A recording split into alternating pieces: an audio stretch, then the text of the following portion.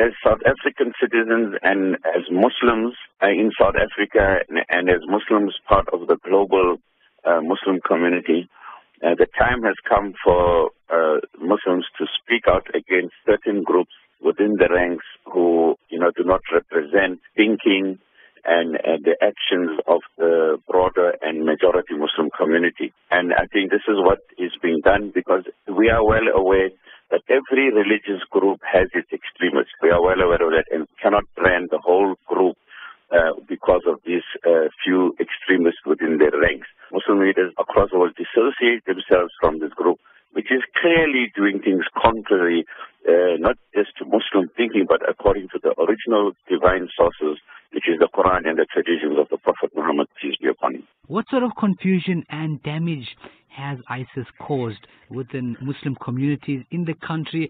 What does research reveal? It has achieved its goal of bringing about a reign of terror and confusion, especially in the Middle East where they are operating.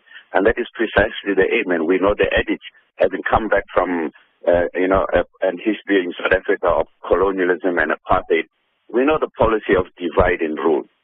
They'll use our inside forces, they'll infiltrate us to divide us and cause a state of confusion. And this is exactly what it is achieved. But the good news is that I think people have realized that, for evil to spread, all it needs is for good people to sit and do nothing.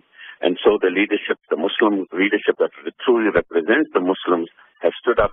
And this Friday, they're all going to say with one voice, no to ISIS, and to dissociate ourselves from them. This is as a result, I wouldn't say it's such a big damage, because again, it will only appeal to those individuals who are thinking along those lines, and they are in a very, very, very small majority in this country as well as globally.